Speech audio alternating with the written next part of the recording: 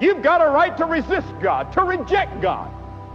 But the Bible says, in spite of our rebellion and rejection, God loves you.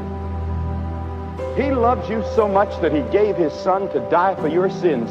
And when Christ died on that cross, we don't understand all that happened on that cross. But we know one thing, that he took the hell and the judgment that you deserved and I deserved because of our sins. He took it on that cross.